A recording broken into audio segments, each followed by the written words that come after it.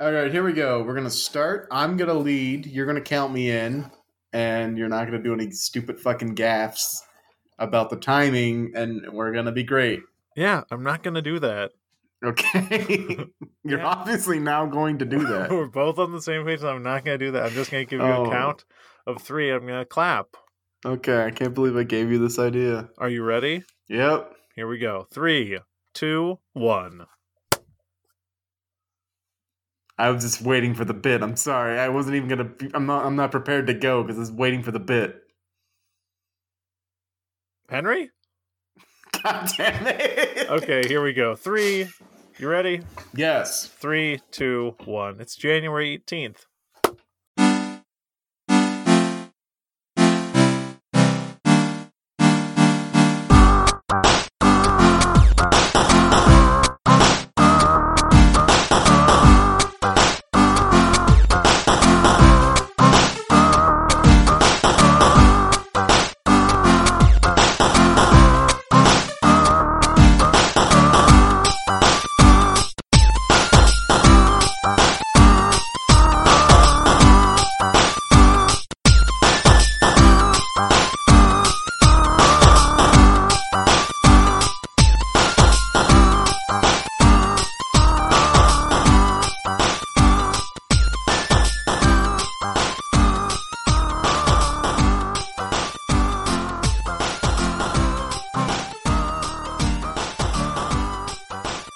I'm sorry to say that I have been removed as the host of the Oscars due to a scandal I did not foresee.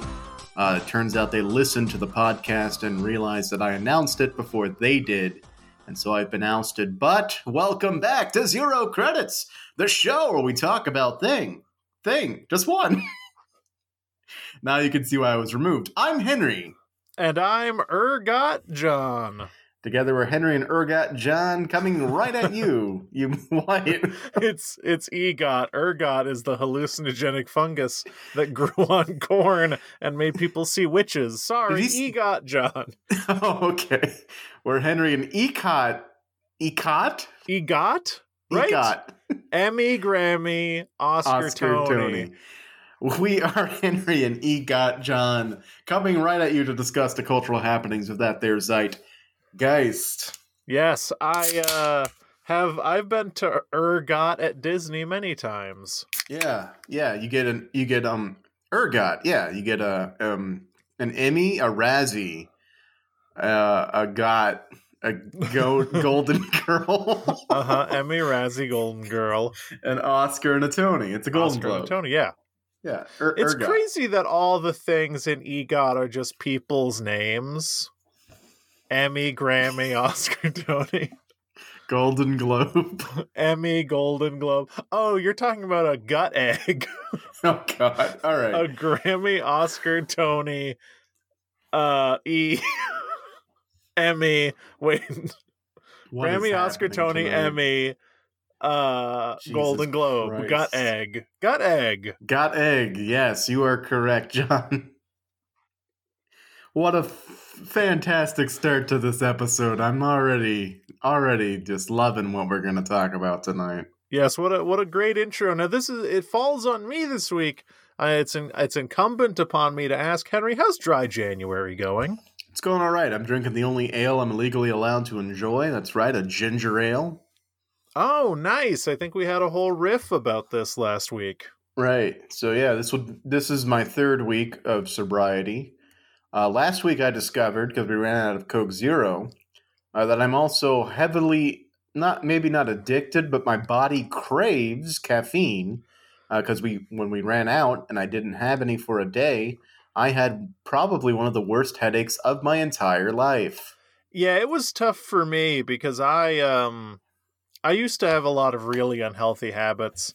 One of which was drinking like full sugar, fully caffeinated Coca-Cola, but particularly Barq's root beer many, many times a day. And I weighed a lot and I had a lot of serious health problems. And probably the hardest thing about it is I had no idea how much caffeine I was consuming every day. And it was a ton. And I had these like persistent pounding headaches for days. So you can probably imagine what I'm going through now.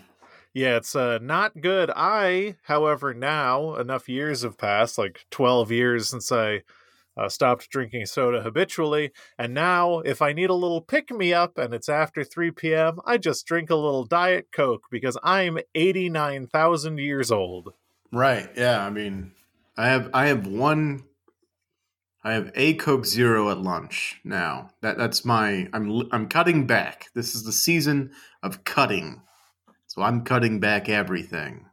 The season of moderation, I am of course moderating in that I am drinking an equal parts brewing lager beer. I think it is a German style pilsner. That's right, 4.9% alcohol, chosen primarily because out of Houston, I think. It says brewed in the second ward, but I know wards as a New Orleans thing. I guess Uh, Houston has wards too. I suppose other cities can have wards. It's just another word for district, right? I think so, but I'm drinking this warty ale, and it was chosen primarily because of a very cool can design. Because I was really overwhelmed in Central Market and just grabbed one, and it's okay. I'm gonna say it's like a 3.5 stars, maybe like a 3. Yeah, I'm always a little disappointed when the can art is more kick ass than the beer. I mean, that's my problem with this one is like it's this sumptuous black and gold, like mostly black and some bronzy gold. I was like, oh, that's going to be like a very, very malty, kind of heady, rich experience. No, it's just a super light German style Pilsner, which, to be honest with you, is not the beer that I like to be drinking in January, but it is what it is. I think you're being influenced by Guinness there just a little bit. I just think that if a beer has a lot of like dark designs on it, you would expect the beer to have a certain character, but this should be like pastel blue. Like there should be like a little lawnmower on this. Like you should be drinking this while you're hanging out with your friends, talking about pools, talking about pool chairs. Not That's a very specific beer. this. Let me equal parts brewing out of the second ward in Houston, I think. Let me give you some free advertising punch up. Don't call this lager beer. Call this talk with your friends about pool chairs beer. Yeah, that's a note from me and John. So, hit us up. I'm looking for a beer sponsorship for my life. Oh, that would be great. If one or more of us could have beer sponsorships for this podcast, that would do wonders for my dry January. Because then I could see the temptation. The problem is if you get a beer sponsorship for your life, you do have to rep them like an athlete. You walk around with like little tight shorts that say the name of the beer on them all the time. Hey, I'm down if that means I get like a case or something, like a month, case a month. You get a case a month and one pair of sunglasses. Oh yeah, the sunglasses. Sounds like we're in business. The sunglasses are so people can't tell that you're blackout drunk at 2 p.m. Yeah, this sounds healthy. Mm-hmm. Speaking of healthy, Henry, what's up, John? Oh, I have a healthy addiction. We make a lot of hay, Henry. Is that an expression that people have been using to describe us? We make a lot of hay about talking about this so-called zeitgeist, but you know what we haven't talked about once? An actual ghost.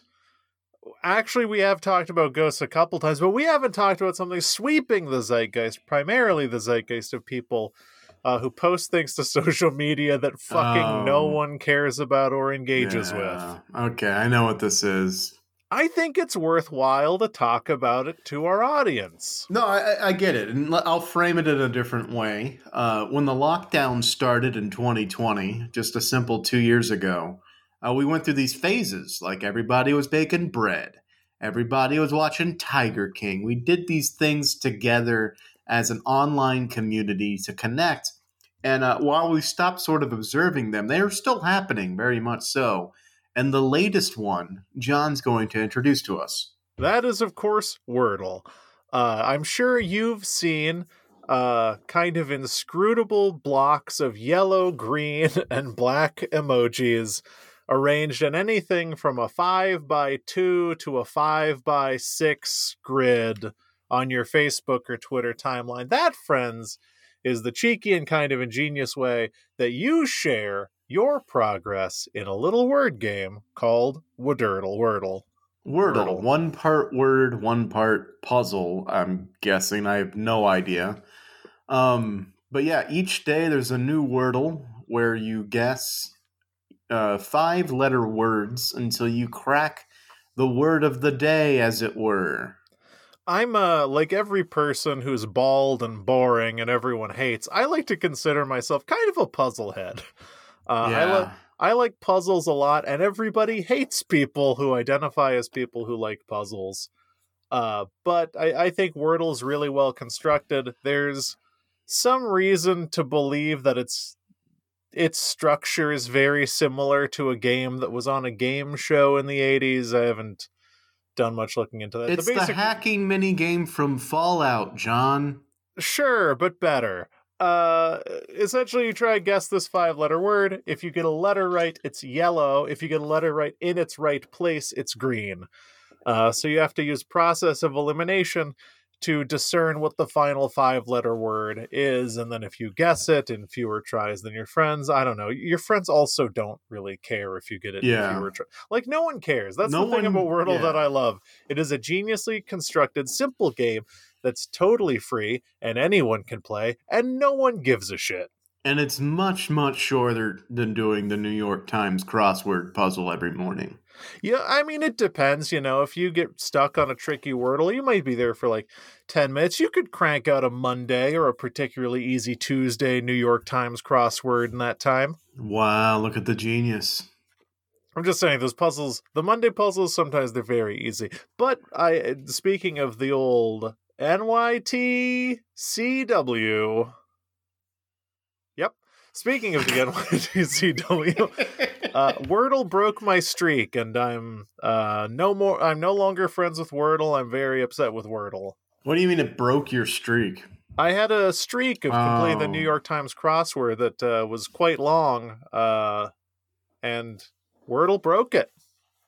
That's wow, the power of words. The power of Wordle, and I don't even share these Wordles because I know how little people will care. Well, for those of you following us on Twitter, you'll know that one of us is sharing his Wordle progress every day. That's me. I'm doing that. Well, congratulations. How do you like Wordle? How do you find it? I think it's fine. It reminds me very much of the hacking minigame from Fallout. How many 5-letter words do you know? And that's basically the game. Because, like, I don't know, if you've never watched Lord of the Rings, you might not know Shire, and so that's one you might not get. And it's like, oh, well, I don't know. It's just it's whatever. I mean, I think Wordle's really well constructed. I think there's low overhead. I think shareability is really high. I think it's really geniusly made. It's made to blow up. So I'm glad that whoever made Wordle is experiencing success. And I'd be damned if I could see any way that it's really been monetized. But I don't know. Maybe someone will buy it from this person and they'll make $1 million. Yeah, that's very possible, especially the blow up part. But I died. I'm sorry. It's okay. Yeah, until the nefarious means comes out, like it's run by like the Nazis or something. Yeah, it seems pretty fine for now, and it's innocuous. It's fun for like 10 to 20 to 30 minutes, depending on your guessing. And I can't wait for it to blow over next week. Yeah, it's not gonna... I don't know, I feel like Wordle's picking up steam. More of my friends are reaching out to me about Wordle, which also probably means it's gonna die. You have friends? Yeah, I have 2 friends who aren't you. Damn, you got twice the amount as me. Wow, you have 1 friend who's not me? Wait. How do you multiply by 0? You can't. Wait, you have 1.5 friends? Wait, so I have 3 friends total... Oh, I see. I'm not your friend. That's what you're saying. I see. I get it now. You have done some really hard mathematical gymnastics to eliminate yourself from the friend group, buddy. I understand. You're saying. Well, speaking of knowing English very well, John. So Vulture. I'm pivoting entirely. Is that okay? Rude. Don't call me a vulture. I'm more of a carnage. The cultural. You find a way to bring up Venom every episode now. I'm just practicing. The cultural periodical, whatever it is, called Vulture, released an article yesterday entitled "The Undoing of Joss Whedon."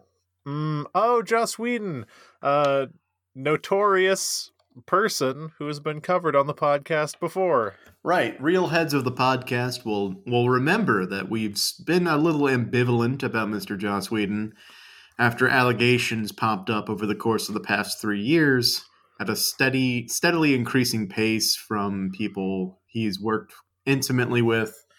Notably, we talked about the Ray Fisher, I don't know what to call it, not incident, but the awareness that Ray Fisher was raising about just the unprofessional environment that Mr. Whedon was creating on the reshoot set of Zack Snyder's Justice League.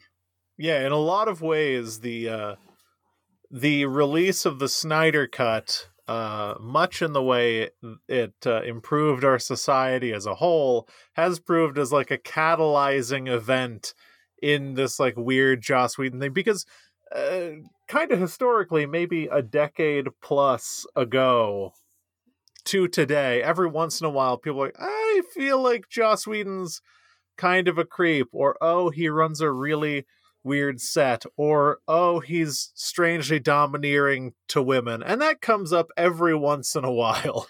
Yeah, it comes up often enough that it's hard to say like, oh, those are just random accusations of people who are jealous of me or whatever. It's like, no, that's called a pattern. Yeah, I mean, I don't want to conflate it with things that have happened in the past with various comedians where you're like, oh, this is a weird pattern people have kind of been talking about. Why is it catalyzing now? Because it does not at all appear to be the same thing. But, it's kind of similar. So, yes, Vulture, Leah Shapiro is the author of this article. It's actually an interview between Leah Shapiro and Joss Whedon. And the whole movement of this interview is just very, very strange because it starts out giving background context about what the article would describe as the deification of Joss Whedon as a literal living god. Mm-hmm. And then where the article ends up is with tying into him taking over for Zack Snyder's Justice League, to the online movement to release the Snyder Cut, to the inevitable releasing of the Snyder Cut, and then Joss Whedon's perspective as a man who was once revered as a god, watching another worship base lifting up their own god, and him being just very dismissive of it, even though in this article, it begins with him being deified. Like, it's weird, the movement this piece makes, that it really leaves the question of, like, what are we supposed to think about Joss Whedon hanging in the air? And it doesn't answer the question, but at the same time as not answering the question, it paints him in the most insidious light you can. I feel like this actually happens kind of a lot with journalism focused on Joss Whedon. And I think maybe it comes from the fact that, like, he wrote 2 Avengers movies, right? Yes, wrote and directed The Avengers and Avengers Age of Ultron. Plus Firefly and Buffy the Vampire Slayer. A lot of writing about Joss Whedon is like, Joss Whedon, god of the nerds who everyone loves, is in a bit of hot water. I'm like, there are a lot of nerds for whom Joss Whedon was never, like, great. Right, exactly.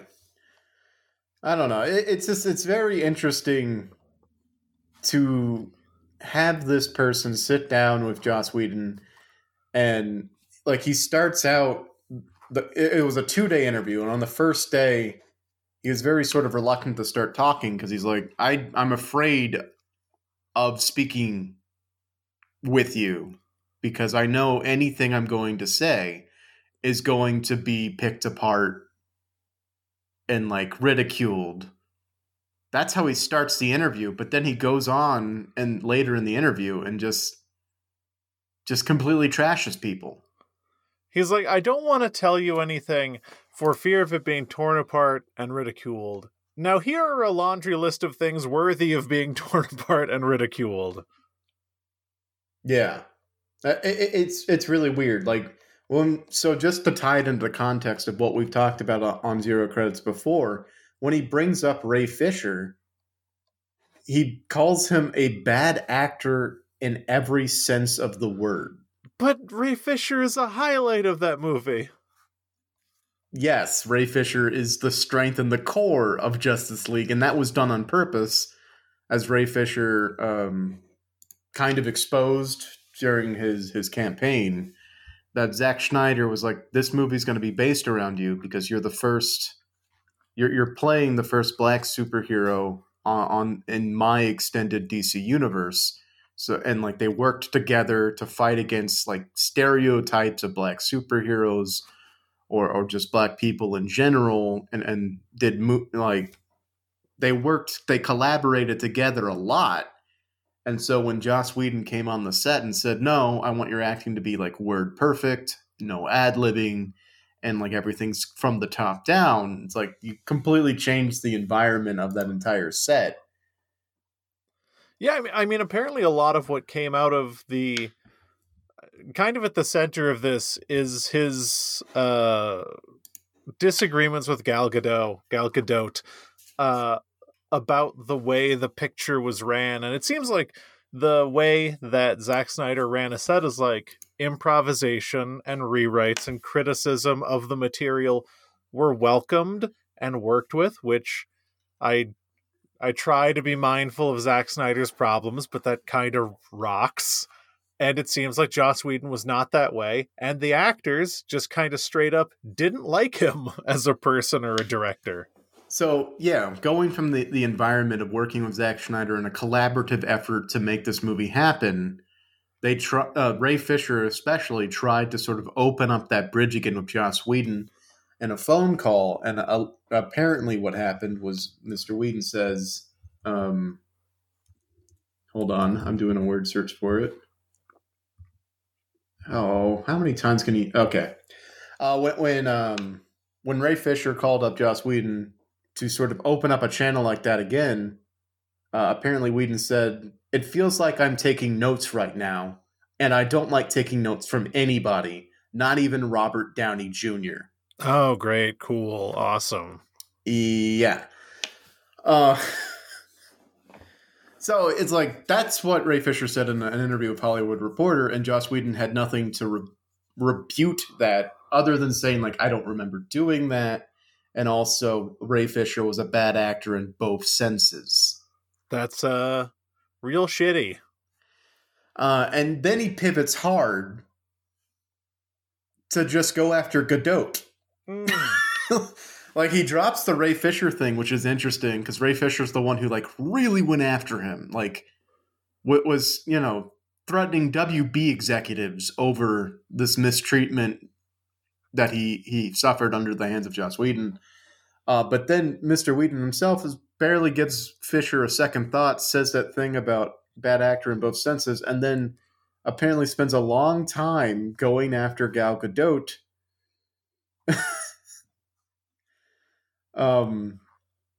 You just have to respect the media savvy of going, the person who's like the first black superhero in this like fan beloved universe, that person sucks in every sense of the word. Now the other one, the woman who's in the movies that people actually like in this universe. Yeah.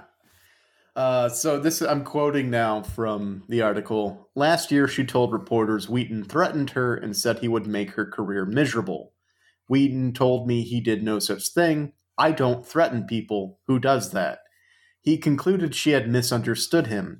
English is not her first language, and I tend to be annoyingly flowery in my speech. Any man who talks about how flowery they are in speech, execute them. To go on, he recalled arguing over a scene she wanted to cut. He told her jokingly that if she wanted to get rid of it, she would have to tie him to a railroad track and do it over his dead body. Beginning quote, then I was told that I had said something about her dead body and tying her to the railroad track, end quote, he said. And then in an interviewer note, Godot did not agree with Whedon's version of events. Quote, I understood perfectly, end quote, she told New York. I'm guessing it just says New York in italics. Oh, I assume that's a magazine. New York Magazine. New York Magazine in an email. That, I mean, to use the excuse that English is not Gal Gadot's first language, as if she hasn't been in movies and has known English since a young age. Her level of English fluency has an accent, and that's pretty much it. Look, I mean, a lot of people who learn English as a foreign language end up usually with a better understanding of the language than native speakers, because they're having to learn it the hard way through rules and like being taught as a subject, not living in it and picking it up as we go, which is the easiest way to learn a language. So very, very probably she's better at English than Mr. Joss Whedon is. Listen, I'm just saying English is full of idiomatic, high-context expressions. Gal Gadot, English isn't her first language, so when I told her you'll never work in this town again, she didn't understand that I was using flowery speech to say that I would never work in this town again, you ungrateful Israeli. Oh my god. But like, yeah. So I read this article over the course of like the 30 minutes it took me to actually get through it, because I just I don't know, it takes me a really long time to read things. And as soon as I ended it and I clicked on to Twitter, I saw one of those little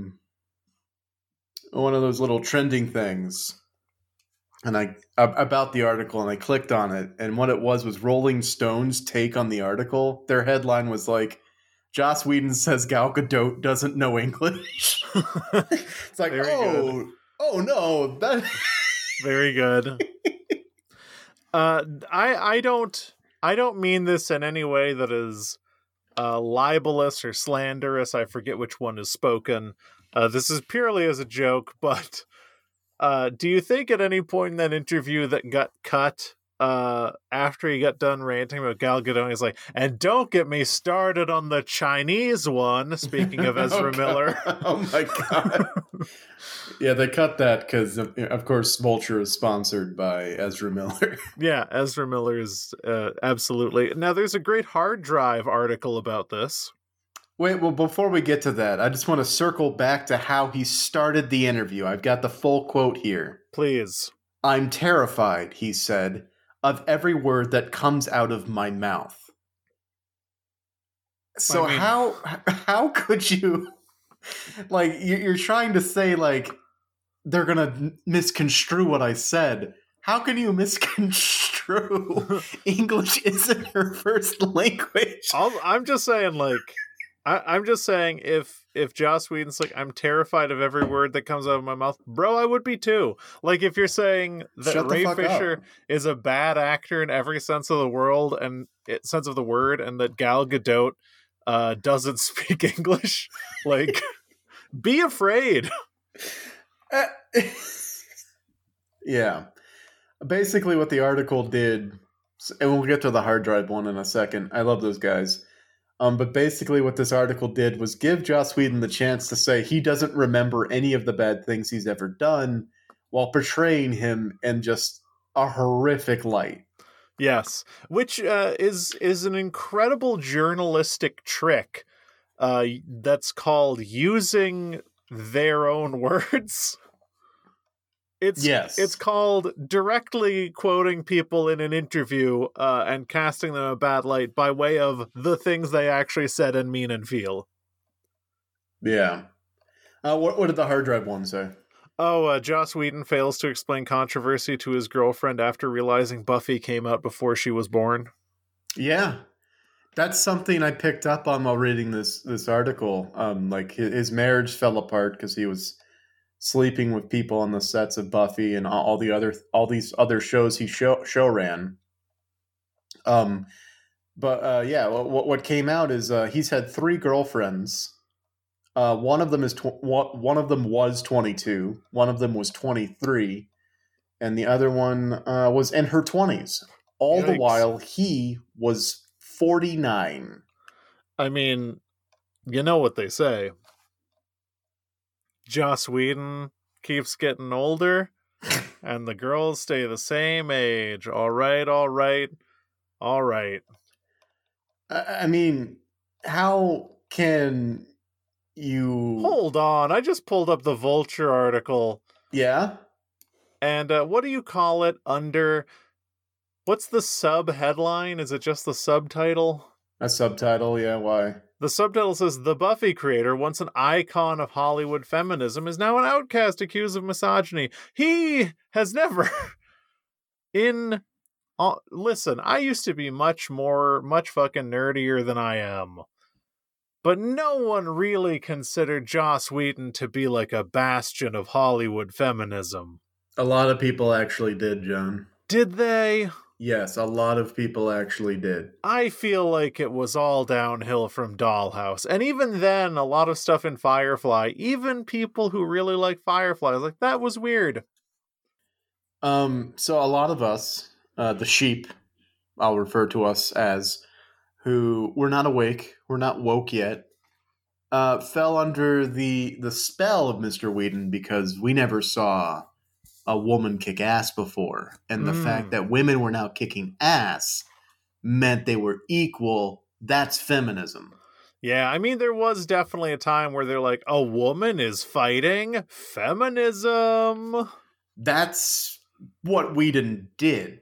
Like, everyone always talked about his strong female characters. I think strong female characters first came out because people were writing about Joss Whedon. I mean, physically strong, sure, but yes. And that's what it was. Once people got more awake, they realized, wait, no, when we say strong female characters, we don't mean, just men with tits. Yeah, we mean characters with interior worlds. Yeah. But yeah, he absolutely was like, oh man, if you want to see a good woman character, you go to Joss Whedon. He's your supplier. He's down on the corner.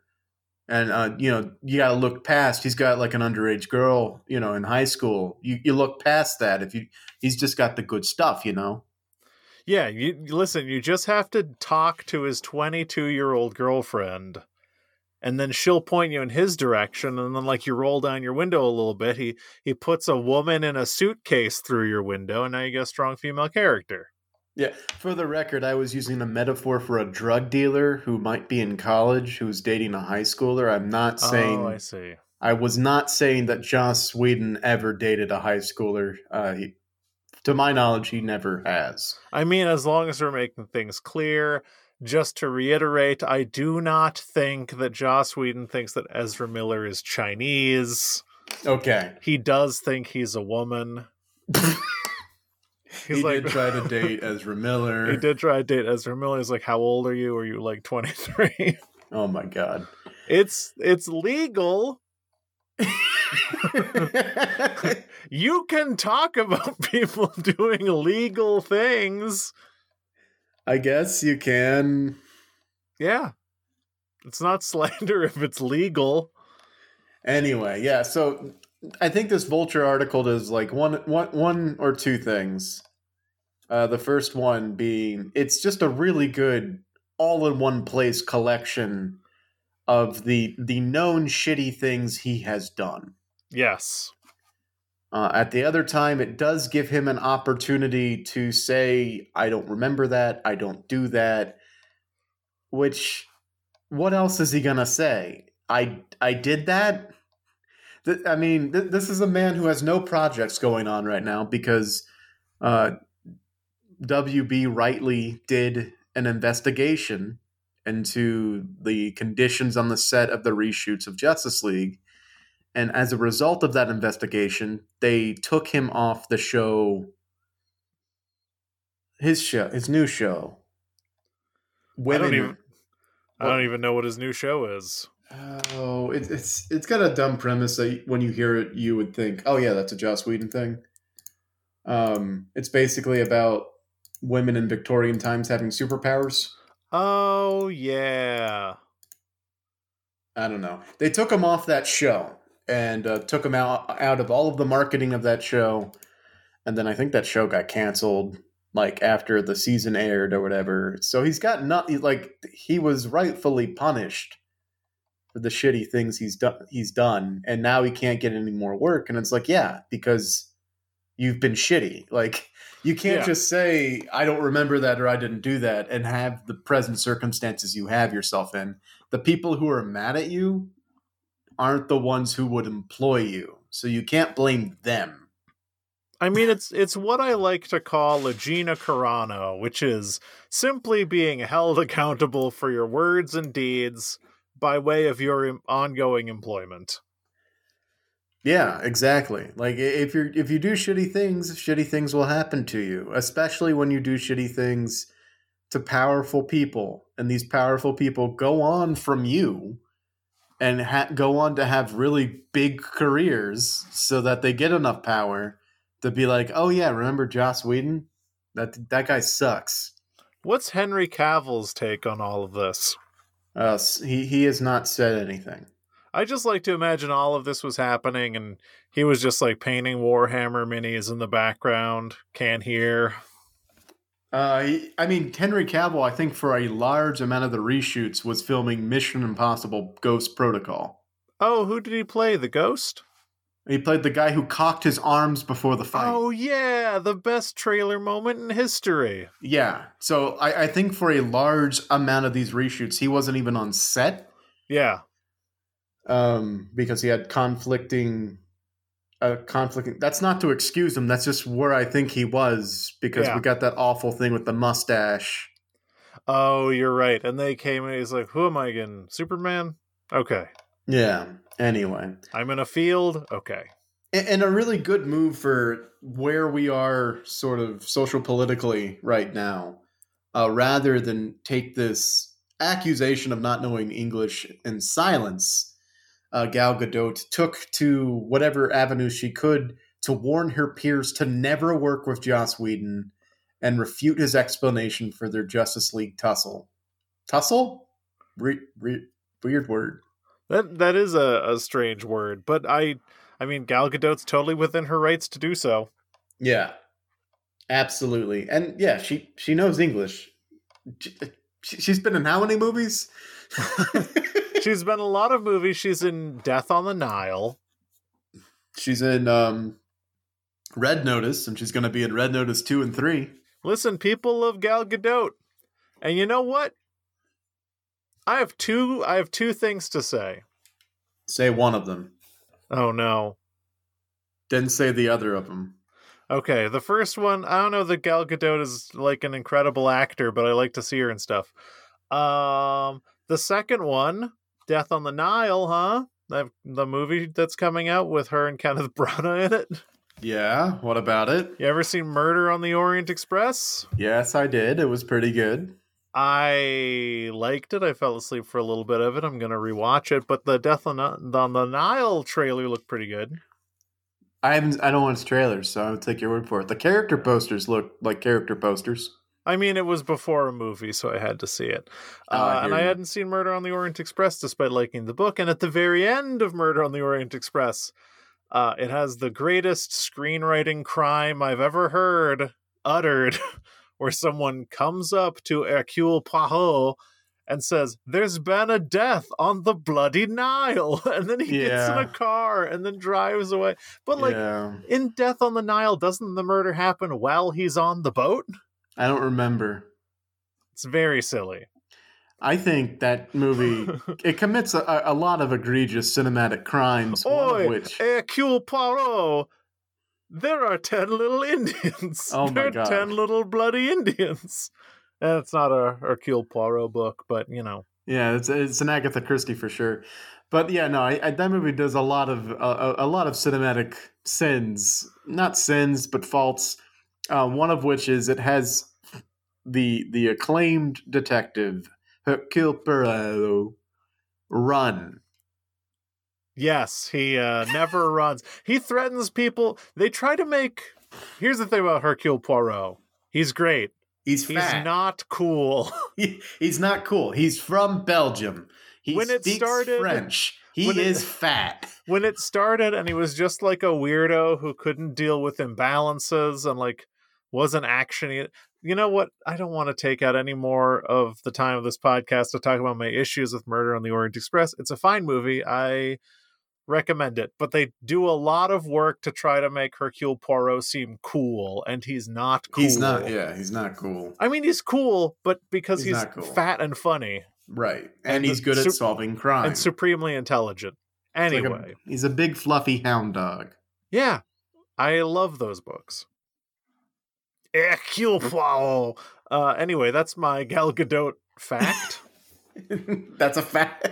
It's a fact. There's a death on the Bloody Nile. So I think the blood is written in the stone. That's not an expression. I think the writing is on the wall. What a grim, ominous expression. Well, you know, the blood is written on the stone. The weak shall die. I think the blood is on the stone for Mr. Joss Whedon. I don't think he comes back for a while.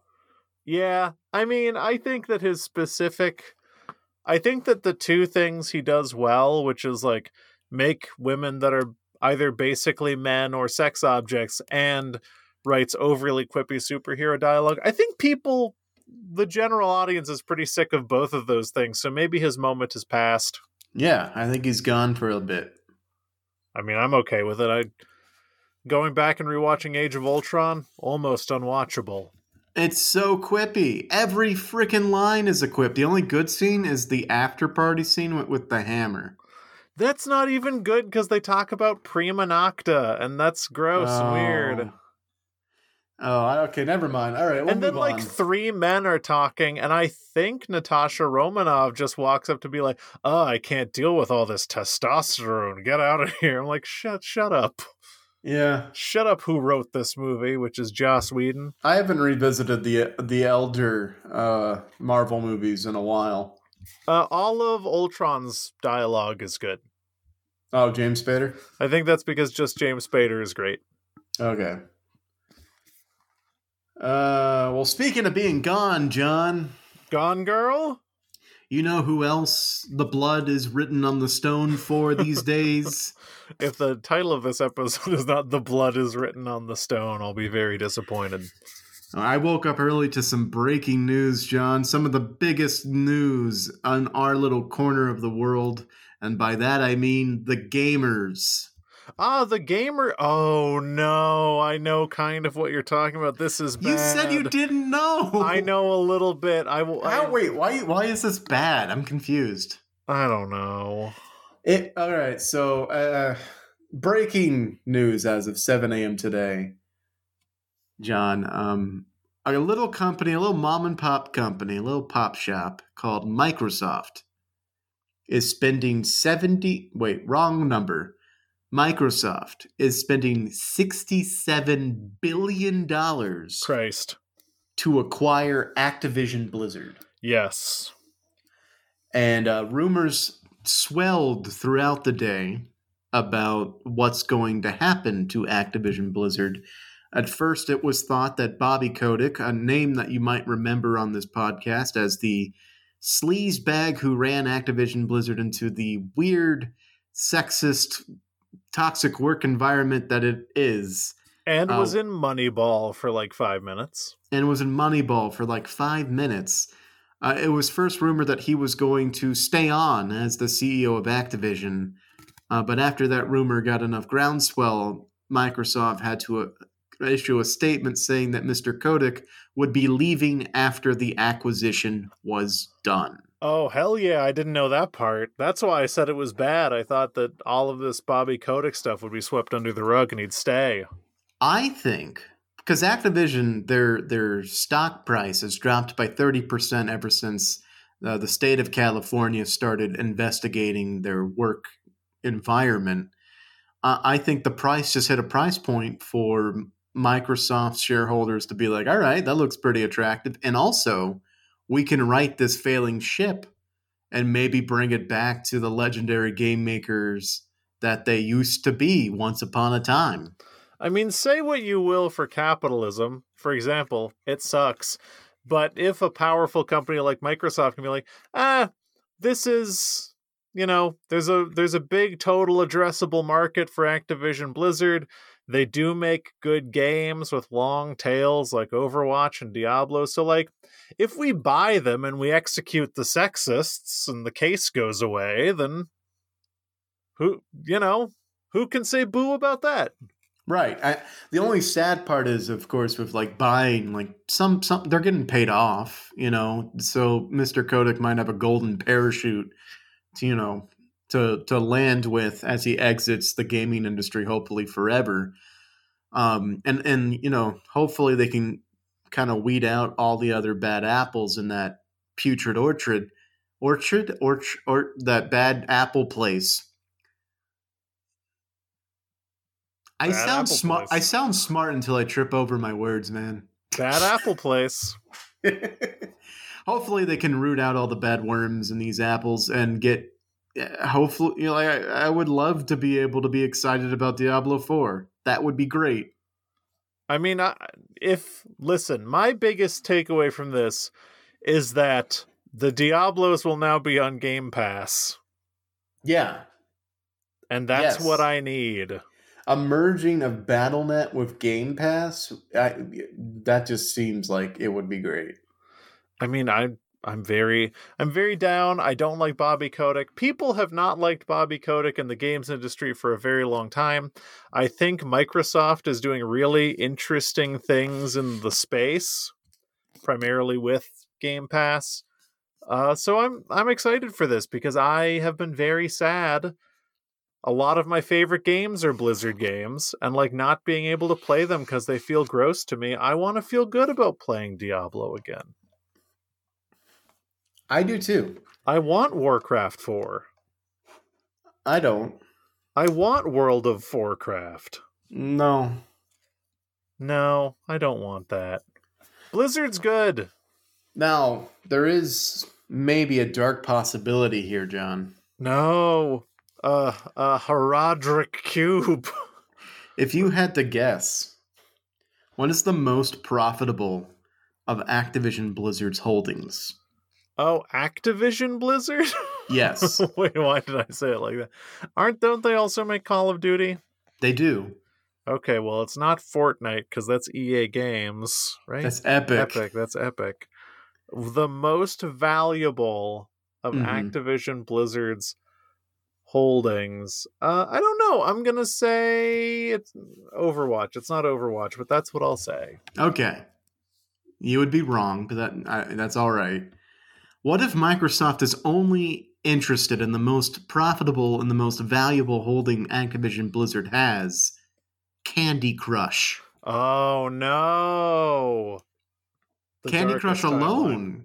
Candy Crush alone would be worth the acquisition. I mean, I don't have any numbers to quote you. I mean, listen. They would finally capture the moms. Yeah, get the moms. Get all those $1.99 just 5 more move token money. Watch this video about how good Microsoft is, and you'll get 5 fucking candies or whatever. I'm excited for what Microsoft is doing, but I'm speaking as somebody who has the Games Pass. So whatever they're doing, I know I'm going to be able to play because I'm subscribed to this monthly pass that lets me play everything they have. I mean, between the Game Pass and EA Play, which comes as a part of Game Pass PC, and I guess the console one too, I don't give a shit. Jesus. It's like the only video games I play. They've really got the over 30-year-old demographic. Yeah, I mean, that was how I was able to play Firewatch finally after all these years. Yeah, and if it can get Henry to play Firewatch, known anti-social justice warrior Henry, who can't stand these damn walking simulators, imagine what it could do to you, dear listener. I'm very confused about what part of Firewatch is SJW. Listen, any game in which you walk is Gamergate. If you walk in a game, Henry, it's Gamergate. Gamer GAIT. No. Okay. I know it's crude to say the title of the episode should be something I said, but Gamergate is pretty good. I'm gonna put them both. Gamergate written in blood on the stone. Yes, perfect. Yes, any game in which you walk is Gamergate, and if you play a game in which you walk, the women win. What the fuck? And the women are the enemy of gamers. I don't know what's happening. If you walk in a video game, you are giving $1 to Anita Sarkeesian. I don't know who that is. The Gamergate is open. It's an open gate? It's an open gate. And what's coming out of that gate, you don't even want to know. How could something come out of a gate? The gate is open. GAIT. No, the GATE. You can't switch it. The Gamergate, GAIT, is slow and social justice warrioring, but the Gamergate, GATE, is open. The Gamergate. Okay, you know what I mean, though? You do. I hope that when the deal is struck and Microsoft buys Activision Blizzard for, it turns out, $68.7 billion, the price has increased. Unbelievable, incalculable amounts of money. What's crazy is this is bad overall, isn't it? In terms of what? Isn't this what Disney is doing with all the movie studios? Oh yeah, consolidation's bad, but maybe we'll get to... We've been paying this price with our blood on the stone for like 2 decades now. We're like, yeah, this Monopoly thing seems bad, but I guess I get to watch The Simpsons on Disney Plus. Yeah. This is the same thing. Like, yeah, it's good that... Well, and on all honesty, the immeasurable good here is like, yes, hopefully this company that has very bad problems with treating women as people, hopefully like that gets cleaned up. That would be worth any amount of money. But it's still the same thing where like, oh, I guess Microsoft technically owns 80% of the American game making market. But at least I get to play Firewatch for $12.99 a month. See, I am genuinely concerned for Sony because Sony rocks and they're my favorite, but like they're kind of a boutique shop, not as much of a boutique shop as Nintendo is, but like if Sony's not out there making moves like this, what do they do? I mean, I don't think that we go to a world where Call of Duty goes single platform, because I don't think that Microsoft is like exceptionally interested in platform restricting things. I think their future game plan is like, we want to platform restrict things to the level that they are only available on our like cloud gaming services, and we don't care what console that's on. Yeah, I mean, yeah, the latest Xbox is basically a PC anyway. Yeah, like I don't think that Microsoft is like, oh, we want to keep these things to consoles, which are loss leaders, by the way. Like they take a loss on sales of console hardware. I think they want to buy up as much IP as they can. So they're like Game Pass streaming service, which is apparently like crazy popular. I've never used a streaming game service before. But apparently they just want to buy up a bunch of IP and just have that be proprietary. Who gives a shit if you run that on a PlayStation? I don't care. Yeah, I mean, PlayStation is making a little bit of moves. They brought God of War to the PC, the new one. Did you know that? 2? The first one. Oh, yeah, I'll play that. I'll They play brought that to PC after Corey Balrog. I don't know if that's how you say his name. it. uh, basically begged them to, and there are some stirrings of a subscription-like pass thing that they might be working on. But I think where they're edged out, absolutely, is the fact that you can just play Xbox games on PC. Because I don't own an Xbox. I will never really have any inclination to own an Xbox. Because any game that comes out for Xbox, I can play on PC. Yeah, I mean, owning an Xbox is chuggy. So who's going to own an Xbox? Owning a PS5 is cool. Yeah, I mean, I've got a PS5, I got a PC, and I've got a Nintendo Switch. Like I've got the trifecta. I can play any game that comes out. Period. I mean, if someone invites you over, they're like, hey, come over, play Xbox, like, you stop talking to that person. Like, that person is dead to you. Xbox, not cool. Xbox not cool. Is chuggy. Although PlayStation is cool. The little mini fridges they made in the shape of their console, pretty cool. Pretty cool. 60% chuggy. I don't know what chuggy means. Chuggy? You keep saying this.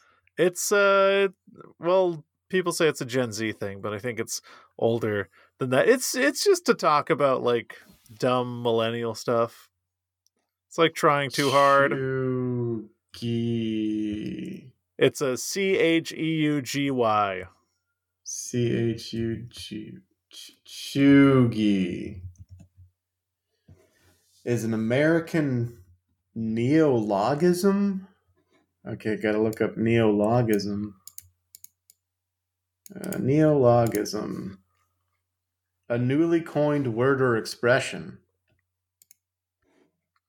Okay, the term is commonly claimed to have been popularized by Gen Z as a pejorative to describe lifestyle trends associated with the early 2010s and millennial. What the fuck? There we go. Why am I being attacked? Yeah, that's what chuggy is. It's you. The aesthetic has been described as the opposite of trendy or trying too hard. Yeah, I mean, I just opened up the Wikipedia. I think the examples on the Wikipedia are pretty weak, but you know, chuggy is like Harry Potter fandom. Chuggy is what millennials like, and it's our turn to put our blood on the stone for the Gen Zers. Why am I being dragged for just being old? Because it's what happens to every generation. I never asked to be old. Yeah, but this is just what happens, Henry. What is chuggy? You know it when you see it. I mean, yeah. I mean, I get the Minions, but that's not us. The Minions is boomers. Yeah, but chuggy is also like... Now, don't get me wrong. I don't see any problem with this stuff other than, like, the way that I am as a person. But chuggy is like a Harry Potter wedding or a chuggy. You know what chuggy is. You know what I'm trying to say. In this article by the New York Times, there's a picture of 3 girls standing in front of the "I love you so much" Austin graffiti. What's that supposed to mean? Chuggy. What? I don't know what to tell you. I'm not the mouthpiece for Gen Z here. I think most things are fine, and it's silly to make people feel bad for just being older than you are, but it has happened to every generation for the entirety of human civilization. One of my friends said lasagna is chuggy. I think lasagna is good. I don't know if it's chuggy. There's a thing called Chug Life, and one of the things, like, these are expressions that are chuggy, and one of them is "life's a beach." That is boomer this way and that way. Yeah, I would say that is boomer-ish. Also, one of this list, like... Thank You Next. That's an Ariana Grande song. Yeah, Is Ariana Grande is Chugi? Yeah, Ariana Grande is Chugi? Ariana Grande is Chugi? I almost called you Harry. Henry. That's not my name. Listen. I know that we're having a lot of fun, like, looking up the things that are Chugi, but it's the answer is simple. What you like is or could be considered Chugi. It just is what it is. Can we weaponize this? Yeah. No, I've already started to weaponize it against other millennials, and you have to start now or you're going to get left behind. No. I mean, weaponize this. Like, if all millennials got really into, polluting the earth. Yes. Then we could have a whole army of Gen Zers saying polluting the earth is Chugi. That's going to embarrass everybody to stop. Why do you think every fucking dickhead in their early 30s wants to buy a pickup truck? That's what the plan is. Oh, this is just to justify your purchase of a Toyota Tundra. Yes, Tundra or Tacoma, and then Tacomas will be Chugi, and then people will stop buying them. That's just going to drive the price up, not down. No, Henry. No, Henry. It's Chugi, Henry. You know what's really Chugi? The 5-day work week. The 5-day work week is Chugi, Henry. Super. Why are you talking like that? Henry, the 5-day work week is Chugi. I don't like this person. The 8-hour workday, Henry? Chugi. I agree with what you were saying. I do not like the tones that you're using to describe it. Henry. Chugi. Oh my god. You sound like a I don't know. As long as I don't sound like a caricature, we're fine. I think you're fine. Good. Because you know what's Chugi? Racism. Sounding like something. What? Henry, I don't want to hold your hand through this, but sounding like something is Chugi. Everybody sounds like something. Sounding like something is Chugi. Everybody is Chugi. Henry, it's Chugi. What you're doing right now is Chugi. You know what's Chugi? Calling things Chugi. That's also, Chugi. Just like FYI, Chugi was like, I feel like this is from like 2019. Talking about Chugi is Chugi. How did I miss this entirely? We are in 2022. Yeah, 3 years later. Yeah, a whole pandemic later. You gotta get on the hot new words. I don't want to. Okay.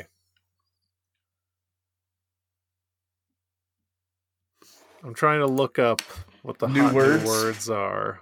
You gotta be on TikTok. Yeah, I'm not on TikTok. I am. I tried to get on TikTok and a lot of... What if, Henry? Oh, no. Marketing meeting. People are putting clips of their podcast on TikTok. What if we get a big-time TikTok following? I don't think we would. I don't think it's the right... We could get a big-time TikTok. I don't think it's the right demographic. Episode 246, big-time TikTok.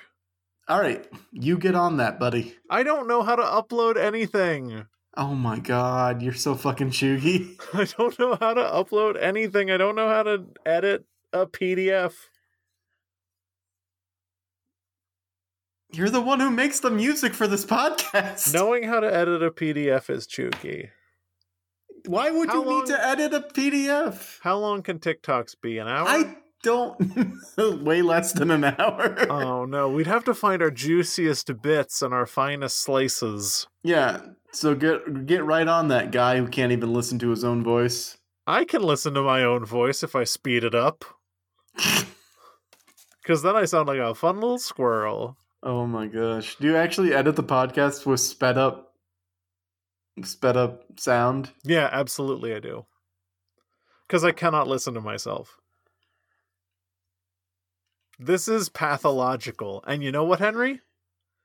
It's Chugi. That means it's bad. Yeah. So don't do it. No. I will do it. Okay. Fine. All right. Well, look. Big news! Activision Blizzard acquired by Microsoft. Diablo on the internet. Diablo on the internet. Yes. Listen, if I were to take anything away from what we just covered extensively, big news: Diablo on the internet, Activision Blizzard, bought by Sony, and Diablo's on the internet. Are you having are you having an episode? I'm just saying, big news, Henry. Big news: Diablo's on the internet. Oh, it already was. Huh? Diablo 3 was on the internet. Diablo 2 was on the internet. They kept it off. No? They kept it off. They kept it on BattleNet. Oh, 2 was on BattleNet. Yeah. 3 was on the internet. It's the Internet of Battles. Oh my gosh. And now they put it on the internet. I think the moral of this episode is that bad men go bye-bye. Bad man go bye-bye. Bobby Kodak's out. Diablo's on the internet. Yeah. Joss Whedon's out. Diablo's in. Yes. What? Joss Whedon. Bobby Kotick is to Diablo as Joss Whedon is to Gal Gadot on Death in the Nile. That's right, everybody. Diablo's on the internet. Gal Gadot is Diablo. Bad men go bye-bye. Gal Gadot. I can get this. Let me get this one clean. Gal Gadot. Hold on. Let me get this one clean. Gal Gadot Diablo. I can get this one clean. Gal Gadot Diablo. Gal Gadot Diablo. Yeah.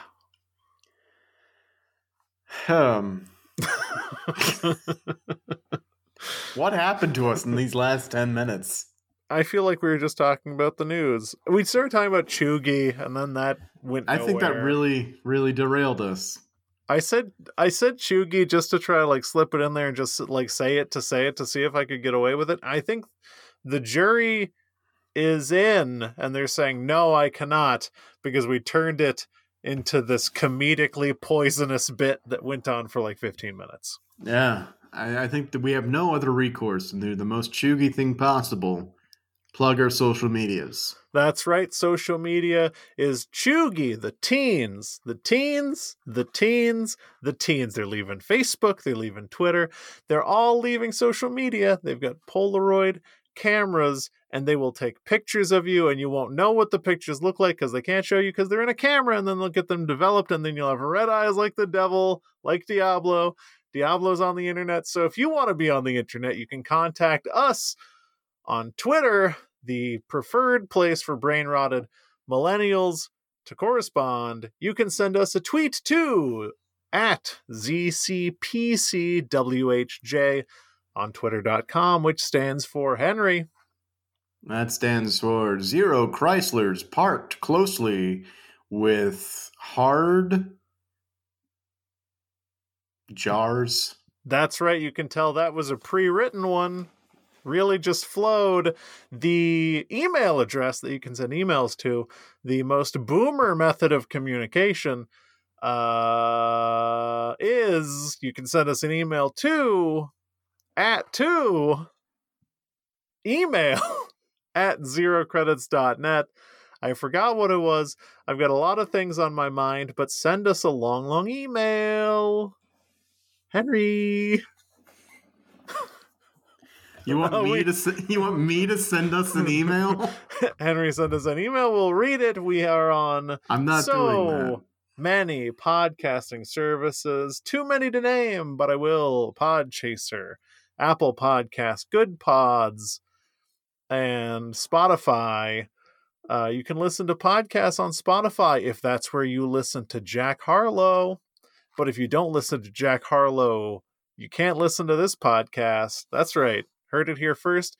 Zero Credits Podcast, Allies with Jack Harlow. If you leave us any kind of rating or review on any of these platforms that support such activity, it may positively benefit us in whatever algorithm sorts things for people who look up podcasts about two guys who are just talking. But you know what about talking? What's happening? You know about talking, Henry? Because if you talk to people, they'll learn about the podcast, and you'll have made a friend. Tell strangers about the Zero Credits podcast, and you'll have a friend where you can lay down with them, and you'll have the left ear pod, they'll have the right ear pod, and you'll lay down on a big long pillow together, and you'll listen to the Zero Credits podcast together, and that person will roll over, and they'll tell the other person that you're in bed with the long pillow to listen to the podcast, and we will have 3 people listening in a bed to the podcast in a bed together, because word of the mouth is the only way we can survive. So tell your bed friends, tell your bed enemies, and we'll thank you eventually. And from everyone here at the Blood on the Stone Studios, we just want to say that was Chugi. Am I doing it right? Yeah. Oh, yeah. Chugi. Good Chug. It's Chugi to say good Chug. Oh, goodbye. Chug bye.